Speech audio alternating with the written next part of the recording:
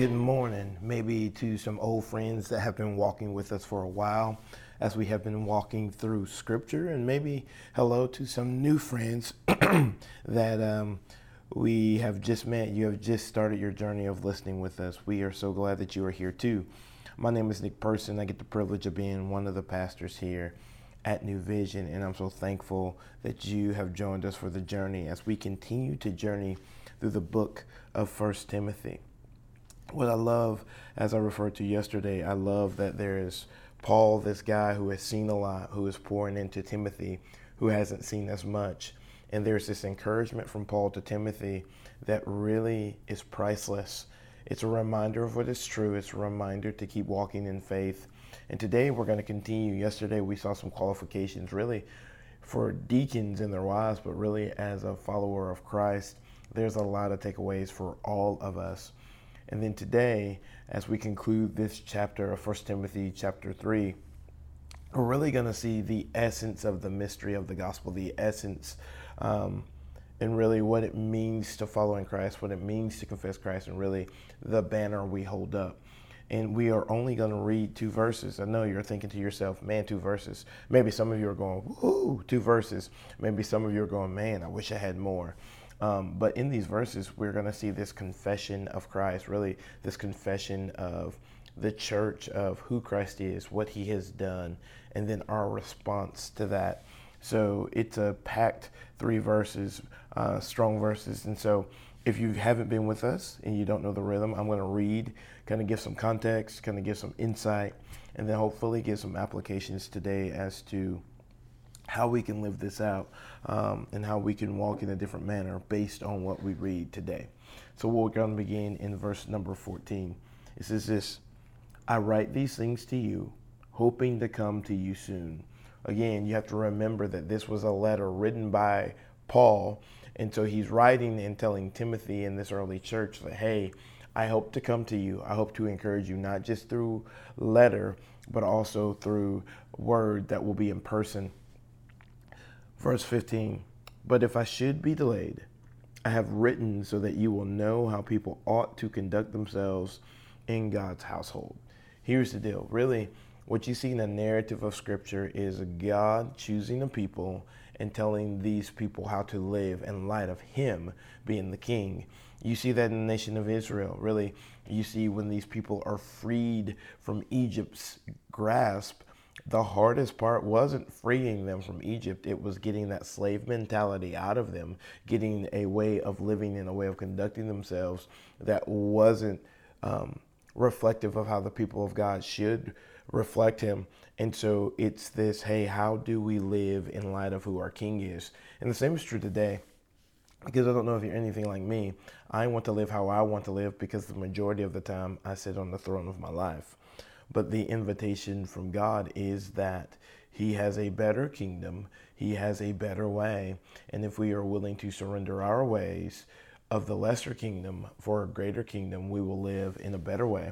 And we will live lives that reflect our King, which is the church of the living God. Again, he says, conduct themselves in God's household, which is the church of the living God. The kingdom of God is his bride, and it is big, and it is broad, and it is beautiful.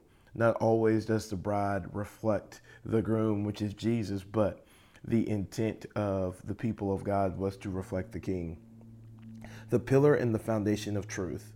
So, which is the church of the living God, the pillar and the foundation of truth. He said, hey, as you live out my ways, we are built on truth. And what is this cornerstone of truth? Verse 16. And most certainly the mystery of godliness is great. So you hear that phrase and you're like, oh, I can't know. But then what Paul's going to do is he's going to explain this mystery of godliness. I love that Paul goes, hey, I know this mystery of godliness has led some people wondering, but let me tell you what this is. He was manifested in the flesh, talking about Jesus, vindicated in the spirit, seen by angels, preached among the nations, believed on in the world, taken up in glory. This early church would sing really a psalm or a hymn with these words to remind them of who Jesus was and what Jesus did. And so I don't want you to just read that and go, okay, that's cool. Let me break it down a little bit. He was manifested in the flesh. This is a reference to the incarnation of the Son of God, saying that Jesus was God in flesh. He was manifested in the flesh. He was God in flesh. Vindicated in the Spirit means Jesus was declared by the Father as his beloved Son. God gave his affirmation that Jesus is who he says he is. Jesus performed supernatural works to reveal the Father. Jesus was the one who is, the one who forevermore will be. He was empowered. He was a part of the Holy Trinity, and he was raised from the dead. He did exactly what he said he was going to do, seen by angels. This is a reminder that really heavenly beings attended to Jesus at his birth, his temptation, resurrection, ascension, and this is God's affirmation of who Jesus was. Next, preached among the nations. The proclamation of the gospel is for everybody. Hear me. For God so loved the world that anyone, for God so loved the world that whosoever. So this gospel is for the world. Taken up in glory.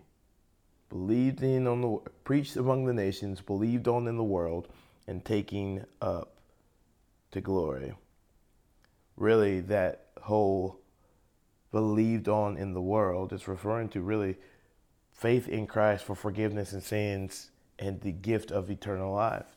Believed on in the world, this is the gift of the gospel, is grace and to be forever with Jesus, but also you get to live in the here and now and allow heaven to intersect earth through you and taken up in glory, just Christ's ascension into heaven. This was the early church proclamation. This is what they held up. This was the banner. It always went back to Jesus. Hear me, everyone. It always goes back to Jesus. Your worth, your value, your foundation, your identity is rooted in the completed work of Jesus, which is solid, which is unshifting, and it does not change. The world's going to try to tell you often what you're not, but listen to who God tells you who you already are. And if you do that, you walk differently in the kingdom of God. So today, my prayer for you is that you will revisit that, hey, he was manifested in the flesh. He was vindicated in the Spirit.